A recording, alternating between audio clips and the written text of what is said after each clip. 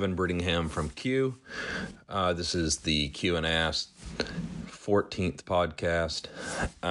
This one again is going to be primarily me answering questions that I've gotten either through social media or people have emailed in and stuff like that. Some that a couple buddies have texted me, probably where I'm not very clear on social media, and we don't spend a lot on the website, quite honestly. So I'm just going to try to go through some of that stuff. Hopefully some of the information's useful. I'll try to keep it up that way. And you guys continue to send in messages however you want, however you can reach us. We don't really have a phone, so everything except that. And I'll try to respond to stuff. We've had some good feedback from a lot of the stuff that may be historical information on silencers or whatever else. But I'll try to respond to everything that I can that seems reasonable. With as much detail as possible. Some of the biggest questions that we've had recently have been about a trip I just took to Africa, and I went hunting on the border of Zimbabwe. And that was a really interesting experience.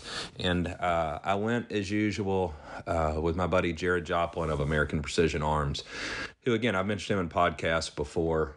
When you get to know Jared, it's easy to understand when you know him at a personal level with his OCD and what a huge pain in the ass he is, that he's just a wonderful guy, and it's no surprise that he can hand build the most incredible guns that I've seen in a very long time.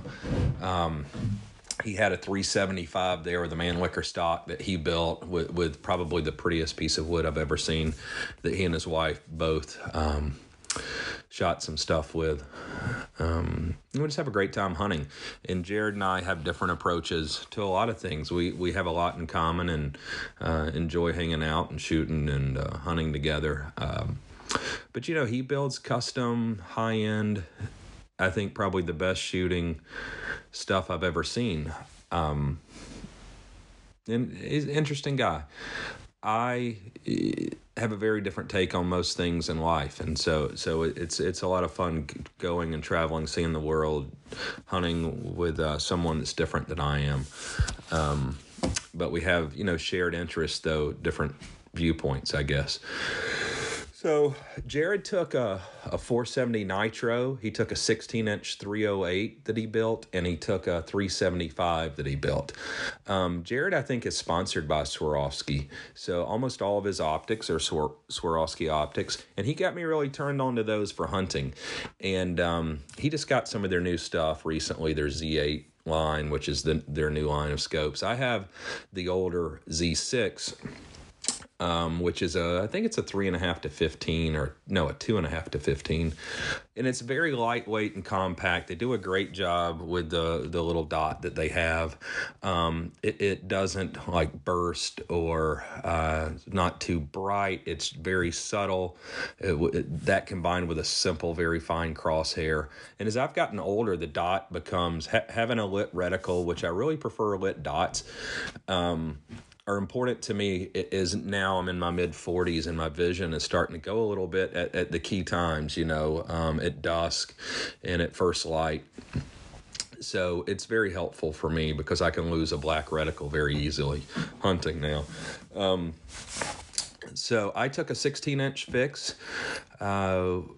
We both took silencers. Jared had one on just his 308. I had it on both my silencer on both my guns. I had a 16-inch 308 in the fix, and I had a 24-inch 6.5 Creedmoor with the new EOTech Voodoo 5 to 25 scope, which is great. The differences in the scopes, other than magnification, the obvious, the 5 to 25 is really built for a lot of more durability, military type stuff. So the optic, even though it's short, is heavy compared to the Swarovski stuff. And I've started to differentiate my scopes depending on what I'm doing. If I'm going to shoot still or want to shoot at distance, shoot paper, something like that, I don't really care about the weight.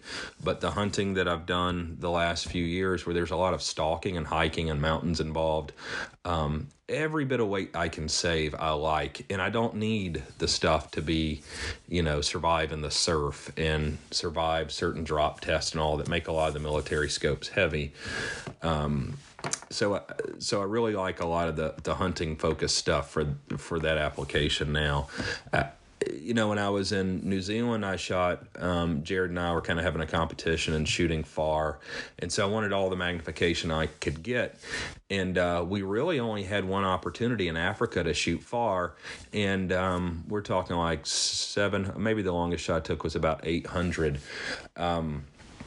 So I really didn't even need the 24-inch barrel in the fix, and it became cumbersome for me. I didn't enjoy using the rifle that much, so I mostly used the 308 in Africa because we were in and out of vehicles and we were hiking a lot and stalking, and the long barrel just sort of gets in the way. And the average shot that I took was probably 150 yards. So I could have had a 12.5-inch 308 for that matter. So I just gravitated more towards the 308 gun this trip. And with the lighter optic, it was good. When it came to when we shot at 800, the Voodoo was great because then I had the 25 power and I was able to get in a position and get prone and shoot off a bipod.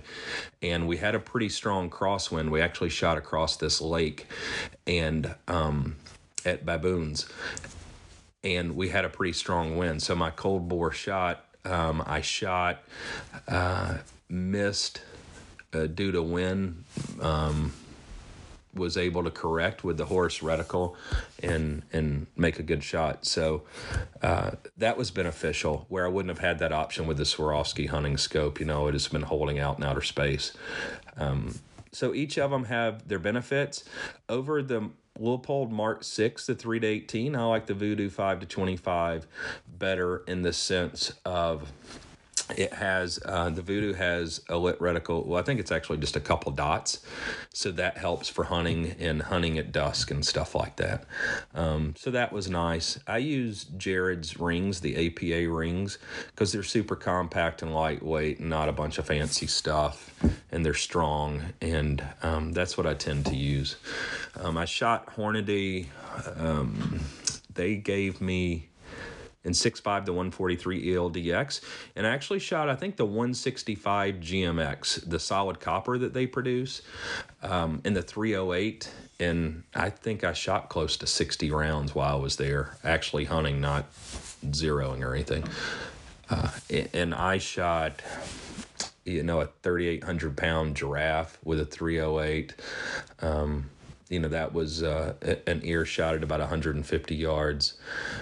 And it did the trick. I shot a lot of big rugged animals with the 308. I shot a very large kudu, oryx, a lot of different stuff, a water buck, large animals. I shot, an eland that was probably 2,000 pounds. One shot, I was able to do everything. Jared hunted some dangerous game. I did not. I was shooting plains game on this trip. But I had no need for a bigger gun, and so that was pretty exciting and fun, and it was nice having a gun with a silencer magazine and optic on it, and the 16-inch 308 that weighed probably 6, 7, 8.5, 9 pounds maybe, in a 308. So that was cool. What else went on? Saw a lot of interesting animals. Africa was cool for any of you that haven't been. It's like when you watch the Mutual of Omaha show when I was a kid. I mean, Africa really is like that. Just riding around, you turn a corner, and then at one point there was a rhino and its calf in the road. We had to wait for it, and that was pretty cool to see. Seeing giraffe, and one thing that was interesting that I learned was the giraffe and the zebras seem to really overgraze there. And in South Africa, even if you have like 100,000 acres, you have to have a high fence, and it's really not to keep animals in, it seems there, but to keep the poachers out. So they have to do a good job, and they have biologists they have to do a good job of maintaining the population, the correct population of those animals because of their grazing habits. So that was pretty interesting. So you can actually go to Africa, and there's a lot of stuff that you can go and hunt that's relatively inexpensive. The cost is really, of course, the flights and the lodging, but animal-wise, it's not very expensive unless you get into dangerous game. If you wanted a lion or a Cape buffalo or an elephant or something like that, that's a different proposition. I shot an impala, water buck, giraffe, a couple zebras, a kudu, a blessed buck, a titsebe, a red artebeest. I'm doing it from memory, so I'm sure I'll forget some stuff. A blue wildebeest, which is a beautiful, very interesting animal. It was very rugged. A warthog, and I think Jared and I both, like, the warthog was the toughest little thing. Jared and I both, I think, had to shoot him like 4 times. That's a rugged animal, much more so than I was expecting, given its size. What else? A little diker. Which is one of those small little antelope, it's like a little miniature whitetail or something. Those are interesting. You can call them. And my professional hunter, he could call one in anytime he wanted. So that was a lot of fun to do. A couple of days we were calling jackals in, and those would always show up as well, using a little, distress from one of the little antelope young distress calls, and they would both just run right in. So that was it. Fun trip. The guns worked great. Working for Q or not, that would be my hunting rifle of choice at this point, the Fix. Being able to switch the barrel, being able to have the long top rail if we wanted to shoot at night. Like, I was always too tired. Jared's a little tougher than me. He shot a honey badger, but you have to hunt those at night. And I just can't stay awake anymore after like a full day of hiking and hunting. But we had the long rail where you can mount inline night vision or thermal. Or I didn't have the long rail on either of my guns this time. So, if you go with the short top rail, it takes some weight out and the handguard's a little more comfortable for shooting. I used an Atlas bipod on one of them with a direct Q-cert mount. But the gun, just being able to adjust it, being able to take, one rifle, adjust the stock for if we're shooting out of a vehicle trying to call jackals in, or if shooting prone or off shooting sticks, have fast adjustment. Being able to fold the stock to store it in the vehicle was very handy.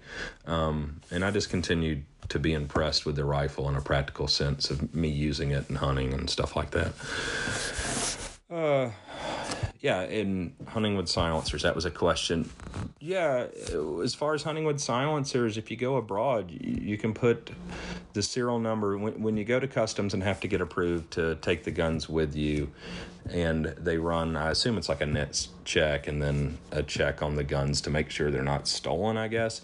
But they write on the little customs forms the serial numbers. You can just put the serial numbers on there, and as long as you come back with it, take it and come back, everything's fine. Okay, so moving on from hunting and the hunting trip, questions about the Erector 22 9mm Odessa, the new Silencer Co. version of a modular can. The Erector, people are kind of really catching on to it now, being a fully modular little 22 can, comes with 10 baffles, and you can shoot with 1 or 10 or anywhere in between. And again, the reason for that is a 22 rifle, all the powder is burnt probably within 10 to 12 inches of your rifle. So a 16-inch rifle barrel is actually ridiculous on a 22, but they're all 16 inches just because of federal law. But you don't need much silencer is the point. You don't need very many baffles. A 22 rifle is much quieter than a 22 pistol. Probably around 20 dB difference just in going from a 3.5-inch barrel to a 16-inch barrel. And I'm not saying that's the exact difference, so nobody needs to blow up our IG inbox with me being off by 2 or 3 dB, but it gives you an idea of how there's a substantial difference. Like, most 22 rifles are hearing safe without a silencer. But you only need a couple baffles. And you'll see in some of the testing, it's hard to trust any testing at this point that I see online. But when we were at Advanced Armament, and we did the Element silencer, and the Element is still one of the quietest 22 silencers that there is. The mask is also great from Dead Air, but we spent a whole year, as I've said in the past, just R&Ding the Element and doing actual prototyping and testing. And that's when the silencer 10 years later is still probably the king. In that kind of steel, titanium compact, small, super quiet can. I think the thing still only weighs like 4.5 ounces or something, which is much lighter than a lot of stuff that's out there still. But that was always quietest on a pistol because you have much higher velocity gases, much more pressure at the muzzle of a pistol. And then it was quieter than our old Prodigy silencer, which was like the first monocoil 22 silencer.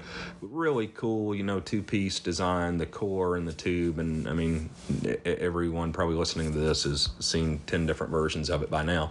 But the point is, the Prodigy would always win the rifle competitions.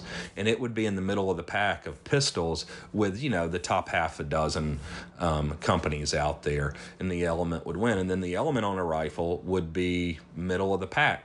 So they behave very differently, the rifle and pistols as far as silencers go, even in the same caliber. So that was the original idea, is to give you true modularity with the Erector without making it big and heavy and weigh 7 ounces. The silencer in a real configuration for a pistol is 2 ounces, I believe. So it's very lightweight because we don't use an outer tube, and we're not having to use a lot of stainless steel because of the threaded junctions of the tube and all this sort of stuff. I say you can shoot it on any 22 caliber 17, anything you want now. And the beauty of the Erector too, if you end up having a problem, let's say you ding the end cap and the last couple baffles because of misalignment or something along those lines, you just send it back to us. We just remove those and add some to it and send it back to you. So that's pretty simple. The 9mm Erector we've tested, and that'll be out within the next couple months. And it started as, there's been a quest to make a 9mm pistol can quieter than the Tyrant 9, which we did, I believe, just before the Element silencer at Advanced Armament. We took what we learned from the Tyrant 9, and 9mm and 22 pistol-wise they're very similar. Traditionally in behavior as far as gases with the baffles and what baffles are efficient in each. And that's not always the case. It's different for 45, for example, because it's lower pressure and you have a bigger hole going through the silencer and stuff.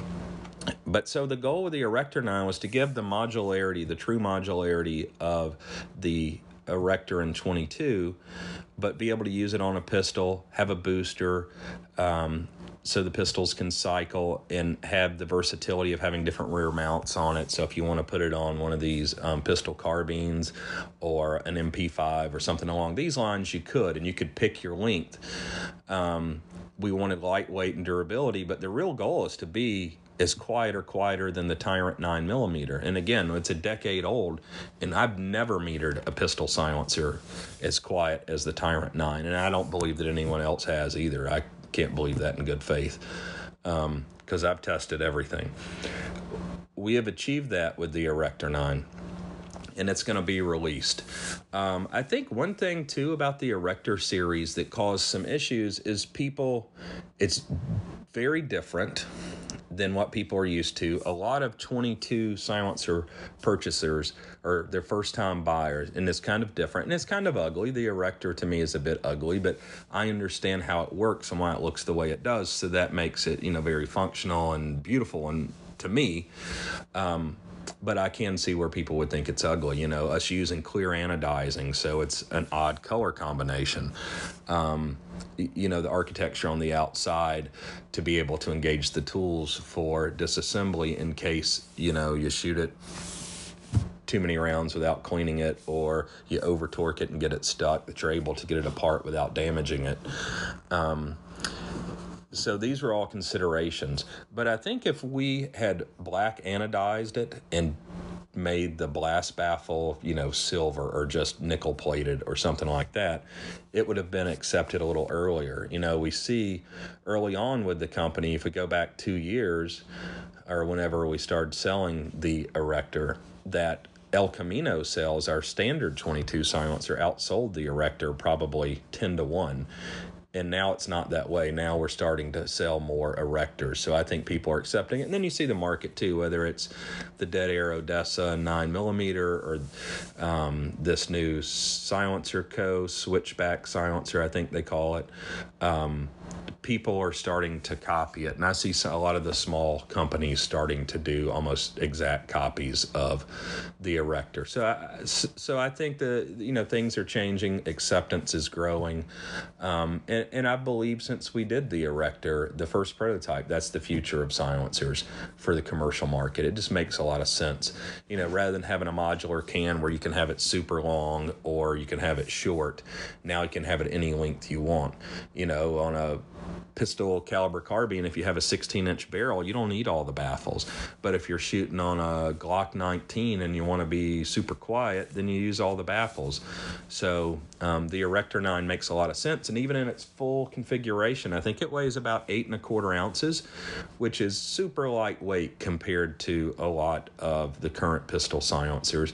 And it's lighter weight than the pistol silencer we would have done in a tube. It's lighter than the Tyrant. So that's kind of a neat feature. The little Silencer Co. switchback, I saw where they said, you can turn the baffles around on a rifle, and this is very innovative and makes it quieter on a rifle. And I think that goes back to what I was talking about earlier about the Prodigy silencer against the Element and how the monocores act very differently. They're not as efficient with the super high velocity, high pressure gases of a pistol like they are on a rifle. And I think, it's like our El Camino. Basically, the switchback is a two-piece or three-piece tube, I guess, El Camino. Because you can take half the baffles out in the El Camino and turn them around backwards, put it on a rifle. It's probably going to make no difference. I was telling one of the writers that called me, was asking about this. About 15 years ago at Advanced Armament, I was doing Integral 1022 barrels. And the barrel was 10 or 12 inches long, and then it had 6 or 7 or 8 baffles in front of the muzzle for the end cap. And, we welded it all together. So overall, it was a 16-inch barrel. But in reality, the barrel part was only 10 or 12 inches. So I got an order for 100. And I had to deliver them, and I go to assemble them, and we didn't have a good inventory system at the time, and realized that we didn't have enough baffles. We only had enough baffles, for instance, like 35 of them. So had to figure it out. It was going to take 30 days to get baffles, blah, blah, blah. So I put 2 baffles in instead of the 7 or 8. I made a very long spacer, and then I put a baffle at the muzzle. So there was a long void where it was just a spacer instead of like 4 or 5 baffles. And this allowed me, if this would work, to get to 100. So we put it together, we metered it, and it metered the same. All we did was remove baffles, and on a 22 rifle, it metered the same. It just needed the volume, for instance. And so that's the way we built them until we stopped building Integral 22s many years after that. And I think that's the same situation if you turn the baffles around in a silencer. Like, that's a cool party trick, but this is nothing new. What else we have? Are we going to do integrals? Excuse me. So integrals, I don't know. Traditionally, an integral means you port the barrel and you vent gases into the silencer or into a volume before the bullet exits the muzzle and goes into the silencer. But people kind of think integral now just means like you have it underneath a handguard. Integrals were the most popular when I got into silencers 25 years ago. And they stayed the most popular for 5 or 10 years. And what happened was muzzle silencers for 22 got as quiet as integrals. But prior to that, if you had a muzzle silencer, if you had one of the original Gemtech, whatever their 22 can was, on a pistol, the first round pop was loud, and the pistol was pretty loud compared to an integral pistol or a 22 silencer on a rifle. Technology just got better, so integrals kind of died, because just threading the barrel on all your 22s, then you could move the silencer around. You only had to have one. It wasn't married to the gun. That happened, and then also, excuse me, manufacturers started, and probably for a lot of you guys listening, you can't imagine that manufacturers used to not thread the barrels on their 22s or on any guns. But you used to go in a gun store, and the only thing that had a threaded barrel, 20 years ago, was basically your AR-15. And nothing else had a threaded muzzle. And so now, you can buy just about every gun with a threaded muzzle. So it wasn't easy. You had to send your barrels off to get them threaded by a gunsmith, and it was expensive and kind of a pain in the butt and stuff. And so all these things have kind of changed. But I think now there is something very elegant and sleek and nice about an integral silencer on a 1022 or on the Mark IV or whatever the Ruger pistol is called now. That it's integrated doesn't really look like a silencer. Some people like that, some people don't. But I would think, for me, there's been a couple times at my range or in my backyard or whatever the instance is, I would just rather have an integral, because not as many people realize you have a silencer and they don't bother you about it. And another reason is, if you have a true integral and the barrel's ported, then you can use high velocity ammo, which tends to be more plentiful and less expensive, and even in 22, and it keeps it subsonic, so it's still quiet, due to the porting of the barrel. The bullets can never reach supersonic velocities. So I don't know if we're going to do them. Maybe, I guess, is the best answer. I'm not necessarily opposed to it, but I don't see a reason to do it now, and especially we've got a lot of products going on, and we're ramping production, and the back order position on the rifles is still growing. And just our standard silencers, since the silencer market's coming back, we're doing great with silencer sales. The market's really, I think, embracing our rifle silencers and rimfire silencers. So I'm excited about bringing the pistol silencer to market. And who knows the future. If that's the path and we end up at integrals, that'll be fun for me. And if not, I'm okay with that too.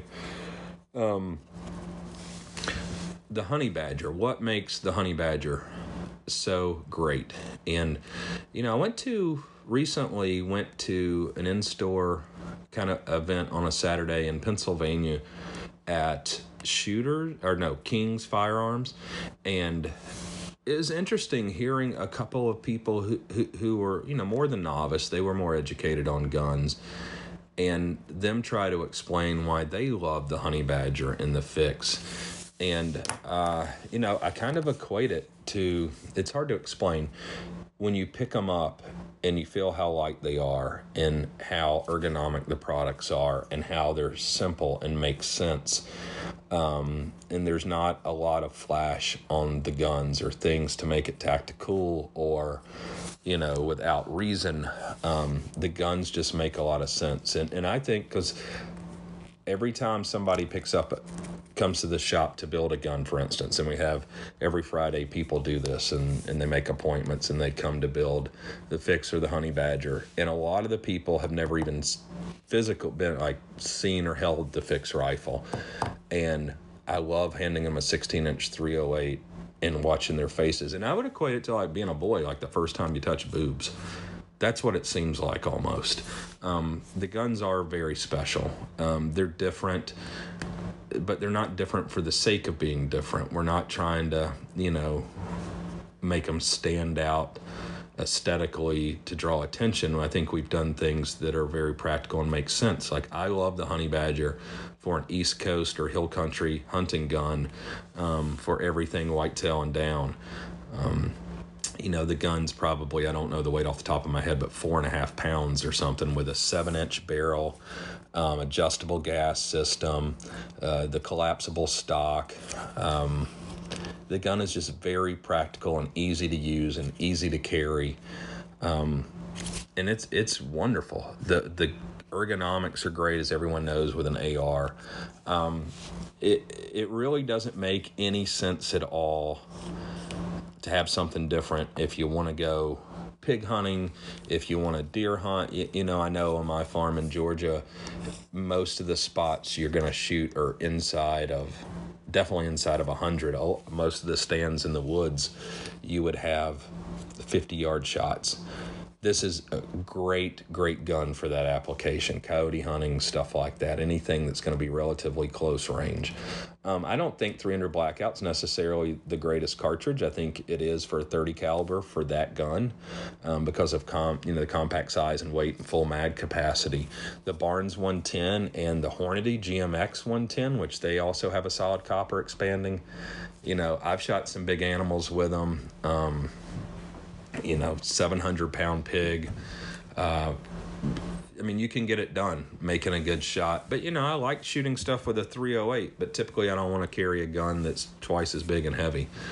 And I like, especially for pig hunting, I like having a semi-auto. The Honey Badger is expensive for an AR if that's the way you look at it. But if you come and build one, or you watch Kit Badger's videos on it, an in-depth look at it and the parts that are in it and what we go through, you can go buy that. Who makes that? Springfield Saint. Their little 300 Blackout AR gun, I think, is awesome, and it's a great buy. And they can sell at retail cheap, for less money than I have in a Honey Badger when we ship it. Developing the stock and making the custom receivers for that is just very expensive. Using a trigger like the AR Gold trigger, is extremely expensive. It cost a lot of money for us to build those, and they all go and get shot for function and accuracy. We have a 7-month back order right now. I'm not trying to compete with the Saint or any of these budget ARs. Q's not going to be, unfortunately, in a company for a very long time that has a gun for everyone. I understand being on a budget, and there's great guns you can get in 300 Blackout that'll serve you well for $800. But we're just not in that category, and I'm not going to try to pretend that we are. Or I guess the idea is that some of the more less educated consumers don't really understand why the guns cost so much. And, that's sort of the thing. We're not using... ARs are cheap because there's millions of them built and they all use common parts. The Honey Badger is not $3,500 because we get to use some common parts. But just about everything is custom to some point on the Honey Badger.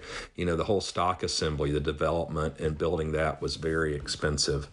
And it's different. The receivers are AR receivers, but there are some things that are different on them, and they're billet receivers.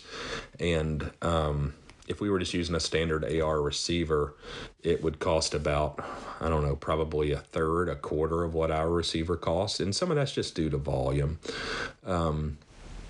We get to use a standard AR bolts, so that saves us some money, but the carrier is different.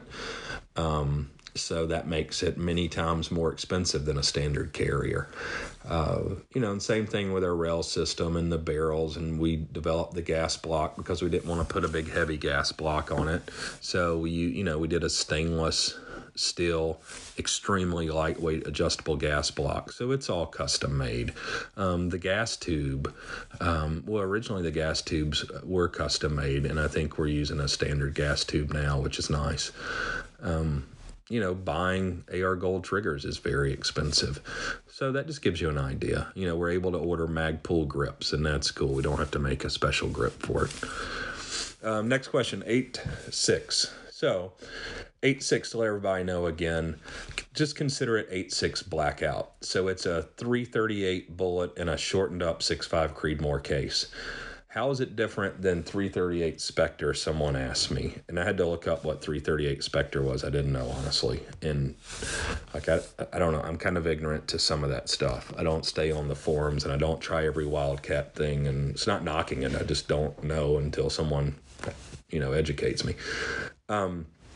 So my understanding is 338 Spectre was really, I don't know if it was a 10 millimeter case or some kind of pistol case with a 338 bullet, but it's a subsonic thing for AR-15 mags.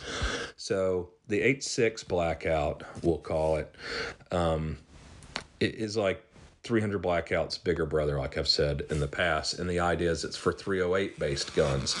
And where that's important is we get a longer overall length, because I think what made 300 Blackout successful was not that we made the best subsonic round and not that we made the best supersonic round, but that it's a really good in both of those, and it fits into standard AR mags, full mag capacity, and you don't have to change your bolt. Like literally it's a barrel change. So that's what 8.6 is.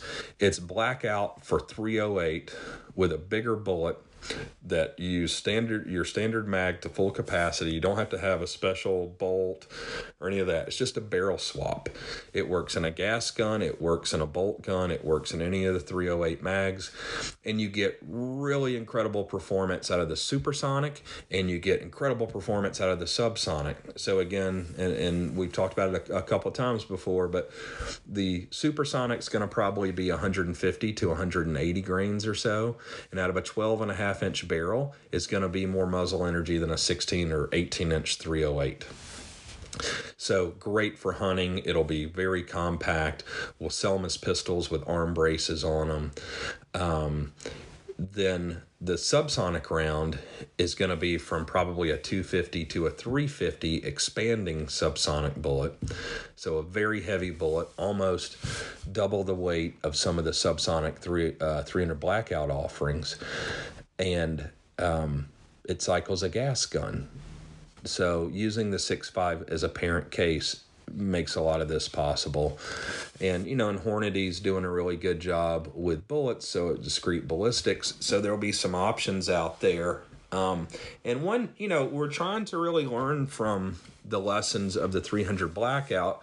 And so maintaining a little more control over this in the development phase, because we want to open source this to everyone. The ammo, we want people making ammo. We're working with Hornady on this, but we want other people to make ammo, and so do they.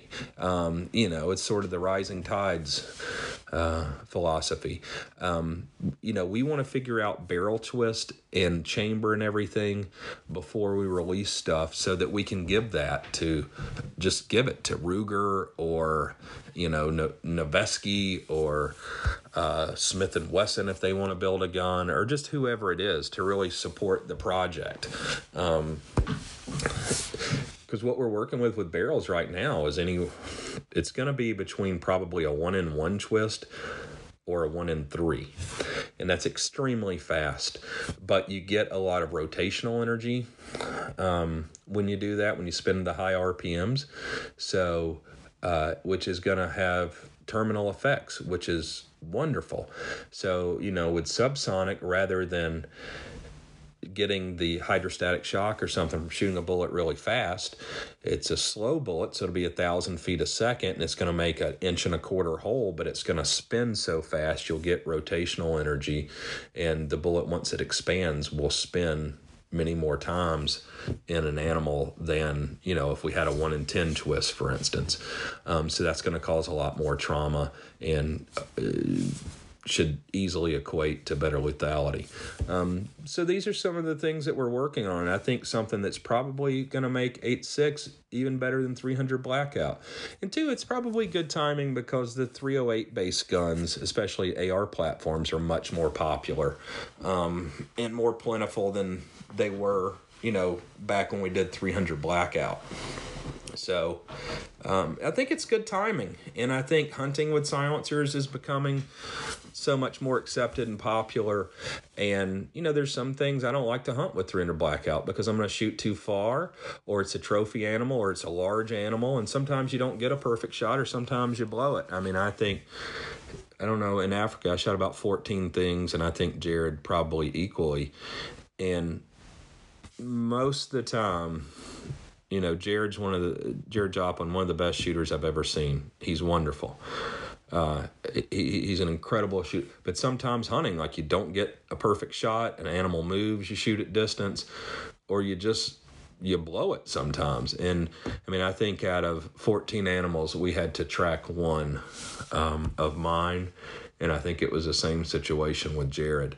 It's a terrible feeling when you get used to, making good shots, and, our tracker wasn't even really having to work except, help to field dress animals and stuff. So he loved that. So, I don't like having to track stuff. So I think with some things, 8.6 is going to be better, and I think it's going to easily find a place and kind of create a new niche in the industry. Somebody asked me about B&T. B&T, I like B&T products. Like, almost all Swiss products are nice. I initially just compared the weight of the honey badger to one of their 9mm, and the 9mm heavier than the honey badger. And I get wanting one of their 9mm guns. They're super nice. Everything, like I said, Swiss is really well made and wonderful. And B&T's done a great job. But I mean, at the end of the day, you have a 9mm. It's not my thing, but I get that it's an industry thing. So me trying to draw the parallel, like, the reason that the honey badger exists is because we built it for SOCOM to replace the MP5, a 9mm. So no matter if somebody wants to say that's a fair comparison or not, that's the reason that the government asked us to build the gun, and that's what it replaced. So it is a fair comparison. Maybe not for you guys that want a 9mm carbine to go to the range, or if they have 9mm competitions, or to teach your kids with. My kids love shooting the MP5 SD. I love shooting the MP5 SD. It's a lot of fun at our range shooting still, but it has no other purpose anymore. So I will make those comparisons.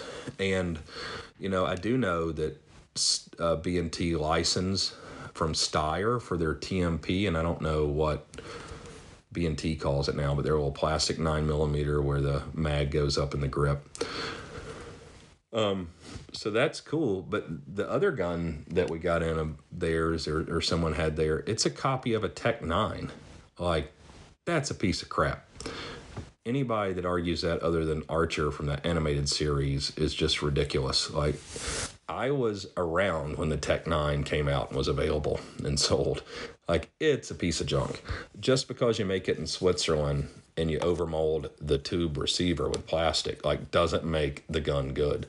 The Tech 9s back in the day were $299 or something. So, a $2,400 one made in Switzerland, that's just laughable to me. But everybody has a right to their own opinion, and I get that. But it's not going to stop me from doing the comparisons. I think, too, I heard some stuff, and I haven't watched the whole video, but Mac from Military Armament, given the history of B&T, like, those silencers and rail systems were all 100% copies of Knight's Armament stuff. They didn't develop that crimp cone baffle. That crimp cone baffle came from Doug Olson at Qualitech in the late 70s, who now, Doug, I don't know where he's an engineer at, LMT, I think, but he's one of the best engineers of our time in our industry.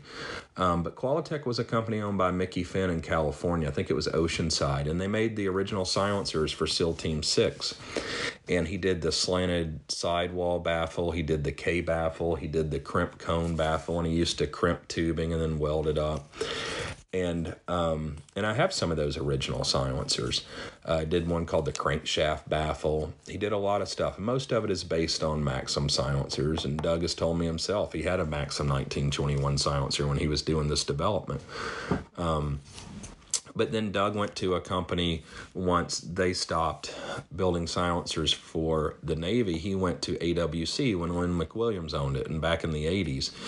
And if you have an old Thunder Trap silencer, it has the K baffles with the two-part flat on it that is in the video with I think it's in the video with Mac where they're saying that B&T developed it, which was later in B&T's first 9mm can.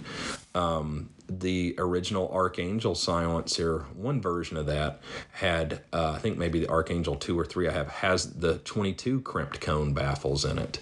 Their Nexus 45 silencer used.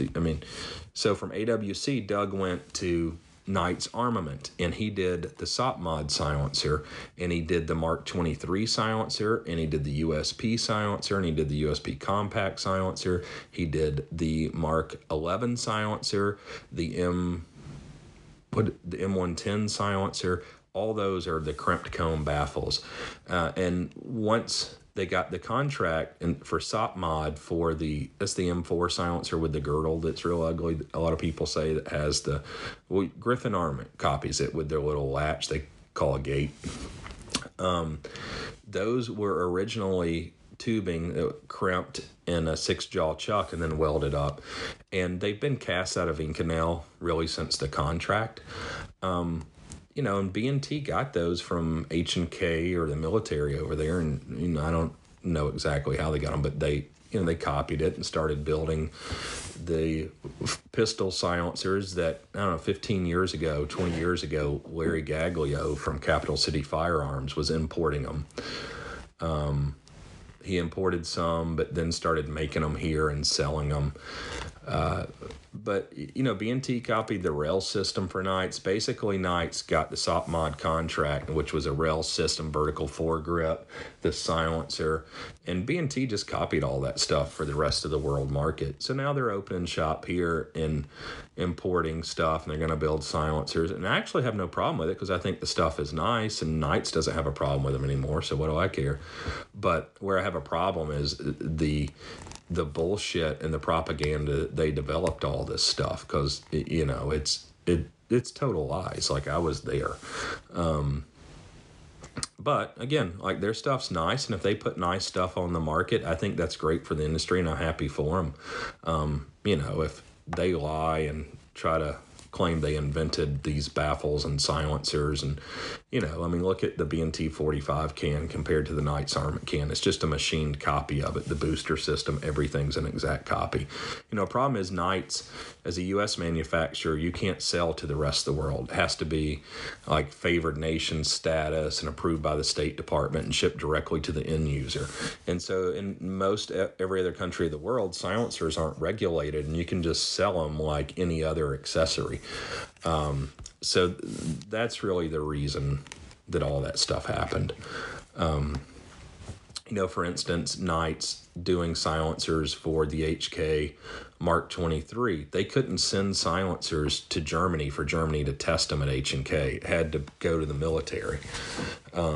So it just creates a lot of logistic issues for the companies when you start working with a European gun company doing silencers and stuff. So that's that. I probably missed some stuff. Anybody has any questions? I hope to talk to Mac pretty soon, and everything that he said in the video about B&T silencers, I'm going to offer him, because I don't want him to look like an idiot. I'm going to offer him what I know to actually be true, and then let him, decide to use that or not. Mac's a good guy, so I'm sure it'll go good. SIG and Q. SIG and Q. There's a lot of similarities, obviously. Ethan and I did the silencers there, and we did the silencers at Q just a couple years later. And I've touched on this, but I'll do it again. Basically, at SIG, when you see the mounts on the rifle silencers, the mounts larger than the baffles, it's because originally they had outer tubes. And then we realized through the durability testing, and once we started really perfecting the welding process and the part fitment, that we didn't need an outer tube. So we just eliminated it, and it saved 4 or 5 ounces on some of the rifle silencers. So we knew if we could ever, but once those were locked in, because at SIG we had military rifle silencer contracts before we ever shipped a silencer commercially. So the silencer's kind of locked in. It's difficult to change once that happens. Excuse me. So we knew if we ever did it again, some changes we'd want to make. One would be make the rear mount 1.75 inches, just like at SIG, but make the baffles 1.75 inches in diameter, because we just gained that additional volume internally, and it would help with sound and keeping the temperature and pressures lower inside the silencer. And what that yields you is better sound performance, less blowback. There was no reason. The SIG silencers kicked the snot out of everyone at the time. There was no reason for us to go and spend, millions of dollars and tons of time to try to make another gain. I don't think there is a huge gain to be made right now, honestly. And I don't think the market's there to support it if we did. I don't think our silencers and the SIG silencers are already very expensive to make. They're all titanium. They're robotically welded. They're PVD coated. A lot of things that are expensive. Like, we can't build a Thunder Chicken silencer for $100. I mean, just the material cost alone is more than that.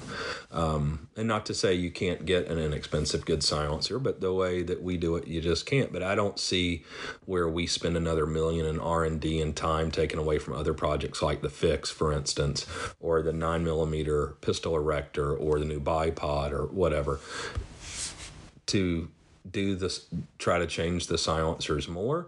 And then they cost $2,000 a piece, and how are you going to sell those? That's the biggest difference. Then the quick detach mount, I guess, is actually the largest difference.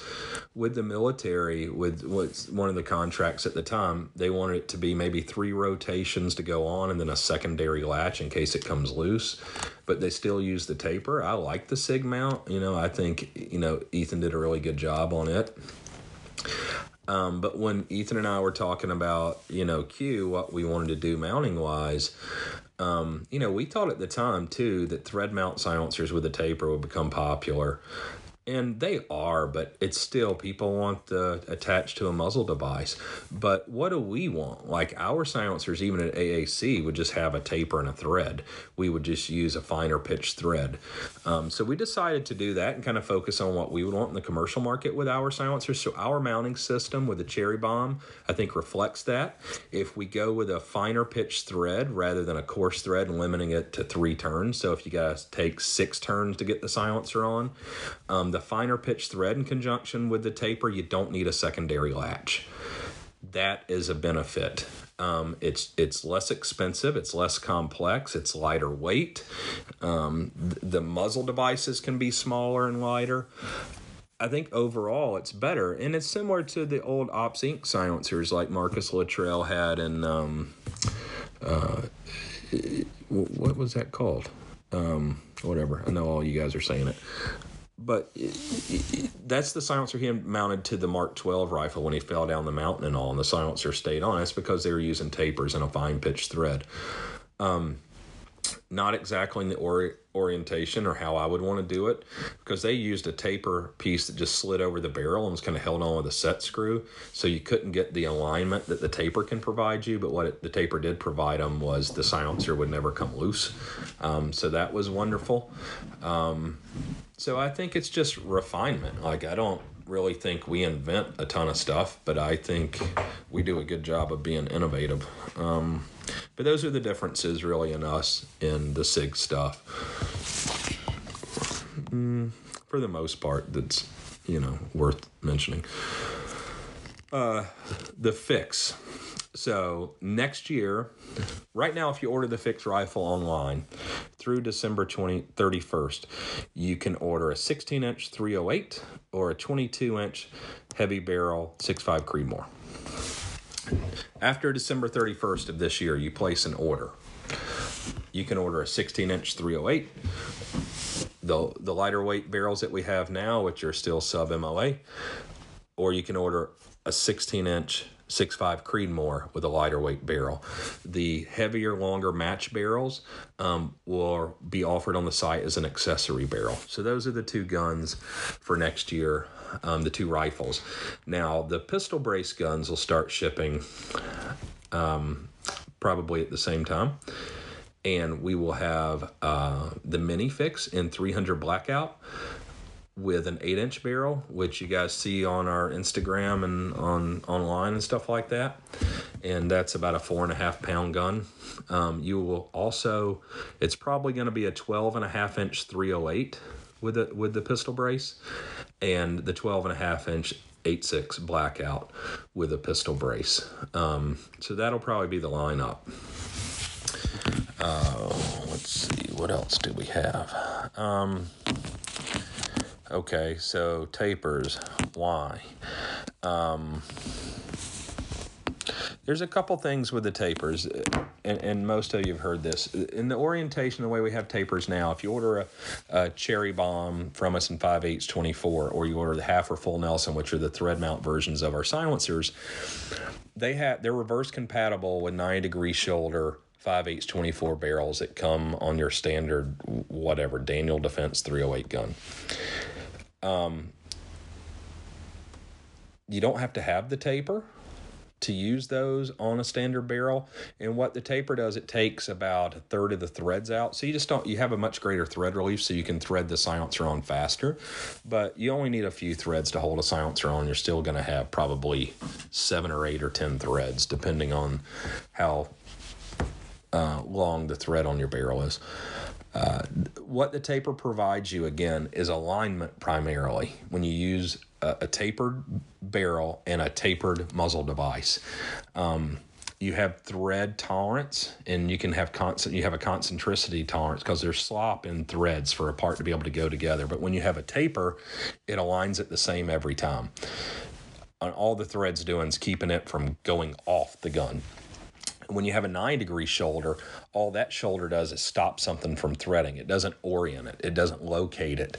And that's what the taper is good for. And again, like lathes and mills and precision equipment is all based on tapers. There are no lathes with 9-degree shoulders. Not to say you can't have a barrel or a gun with a 9-degree shoulder that shoots great, but it's not optimum. You have to use a Loctite or Roxette to hold your accessories on. There's not a single fix that's ever left our factory that has Roxette or Loctite on the cherry bomb. You just use torque, and it will never come loose. And the very first gun that we used muzzle taper on was the very original Honey Badger, and it was a 5/8 24 thread with a taper behind it. And that's where the MCX, that's for SOCOM, and the Honey Badger, which is for SOCOM, that's how we get away with having a thread mount silencer on a full auto. It never comes loose. It requires 20% more torque to remove it than it does to install it. And then you don't have the shims, you don't have to have the additional muzzle device, heavier, more expensive mounts in the silencer and on your muzzle. It's just cleaner, it's more simplistic. And I'll still say, if you're going to buy the Fix or the Honey Badger and you're never going to shoot without a silencer, get our thread mount silencers. You save money, you save weight, you save tolerance, stack up. And with the taper too, and the cherry bomb has 360-degree holes, so you don't have to, on the muzzle brake, you don't have to align it with shims, because the shims cause tolerance stacking and misalignment. And again, you can have some, typically you can get a 90-degree one to work fine and shoot good. In production or just in general, it's going to be way better with way less hassle and more consistent with a taper. There's just no argument to it. And then the next thing with tapers, where I see whether it's Thunder Beast or what I did at Advanced Armament when I designed our mounts, or I see, I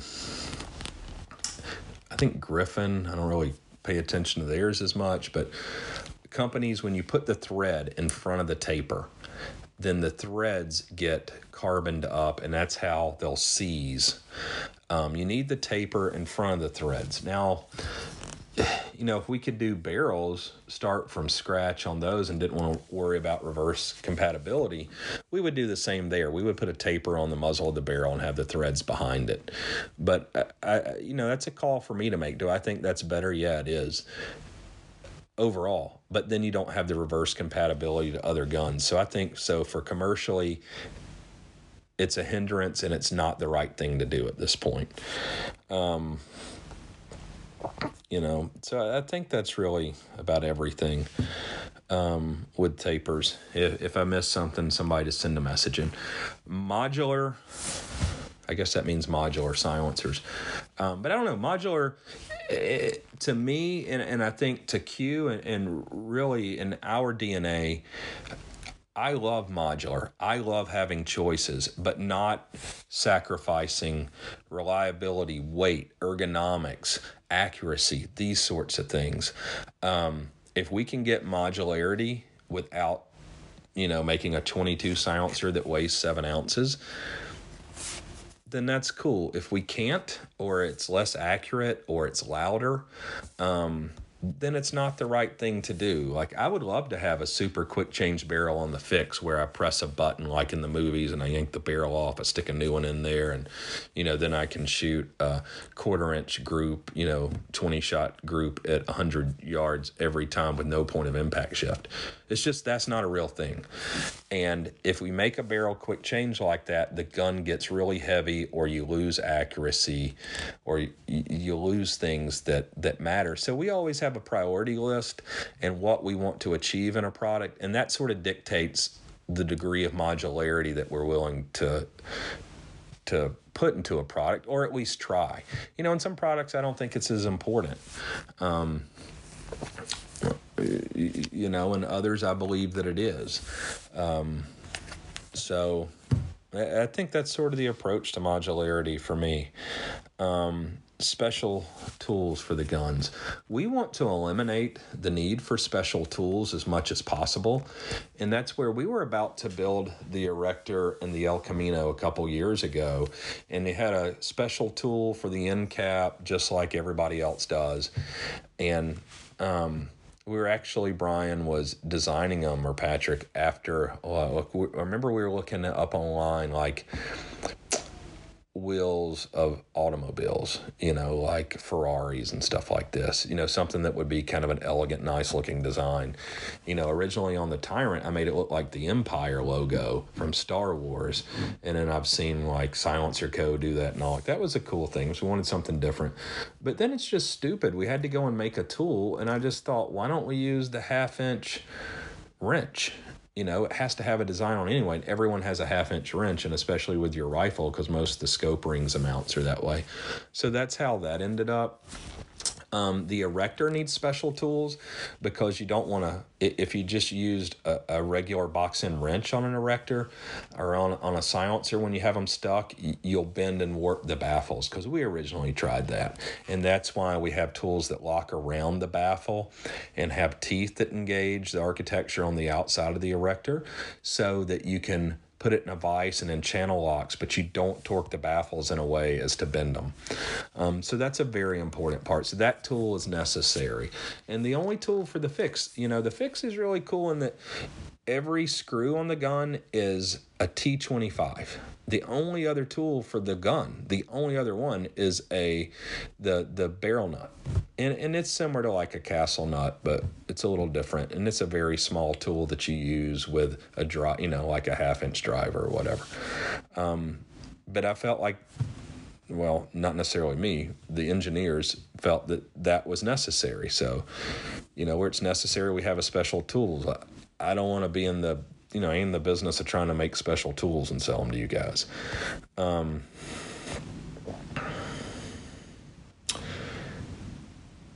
Concentration. Oh, okay. This was the other thing. Someone asked about, why don't we do a Trash Panda with a changeable front end cap, so you could put, basically a threaded one where it'd have a hole for 5.56 or 2.23, because it would be quieter. And here's my response to that. I get what you're saying, but you make the hole in the muzzle smaller in a 308 silencer, so it's quieter for 2.23. Well, what happens is it traps more gas in the silencer, so it is quieter at the muzzle, but trapping more gas increases the pressure, and you get more gas back through the gun, the barrel, so it's louder at your face. If I have to pick, and this isn't the right answer for everyone, but I think it makes sense for the majority of people, and so it's what we do, is I want it to be quieter in your face, and I don't really care if it's not quite as quiet beyond you, in front of you, where you're shooting. And then also the original problem I had with threaded front end caps is the thread concentricity issues, and you have a tolerance built in with those threads, and so we wire EDM the bore to make sure the silencer, the hole through it's just as straight as your rifle and aligned with that, and then you thread something on the front of it, you lose that. And that's okay for a lot of people, but I don't think it's the right thing to do for most people. And then it also has to get bigger and heavier because you have to put threads in there. And we're trying to make super durable, lightweight, less gas blowback, having a larger diameter silencer. We can put a bigger hole through it so you'll get better accuracy. You'll get less point of impact shift because the bullet isn't as close to one side. And it allows some more gas through, so it puts the sound out the end of the gun, not in your face, coming out of the ejection port through the barrel or the gas system. So that's sort of that. What else is going on? I think that's about it. So thank you guys. Come up with more questions. Anything that you want to know, I'll try to cover. Again, arm brace guns for the Fix will start shipping around, and you'll be able to order them January 1 probably. After starting January 1, you will not be able to order a 22-inch 6.5 Creedmoor in the Fix. It'll be a 16-inch lightweight, which is the handiest, best hunting rifle in the entire world, I think. But the match barrels will continue to be available, and more will be available online as an accessory barrel. And accessory barrels ship with the barrel nut wrench, I think. Maybe it's sold separately. But so you can swap it out anytime you want. It literally takes 2 minutes on the bench at the range or the tailgate of your truck. The 9mm erector should be shipping. Look at your distributors and silencer shop and stuff. They should be shipping in a couple months, so before the end of the year. And initially they'll ship as 9mm with a booster, and probably both boosters, half 28 or metric 13. I don't know that we've decided that yet. And then fixed mounts will be available after that, and eventually a 3-lug and stuff like that. And again, they'll be black and not the tan clear anodized color. 8.6 is coming along, but we're taking our time. Making sure we have the ammo and, again, the twist and everything right. What we're aiming for is, one MOA at 100 yards with subsonic consistently. And it just requires testing, and it's stuff that's not been done before. We don't really see a reason to rush it. We have to be in a position where Hornady's comfortable with it and has production capacity, where we can produce guns to support it, and all these things. I mean, we're getting there. The Fix brace was one, that was one of the steps that we had to take, and we have those already. So anyway, thanks a lot for all the support, guys. Anything you need, slide into the DMs, I guess.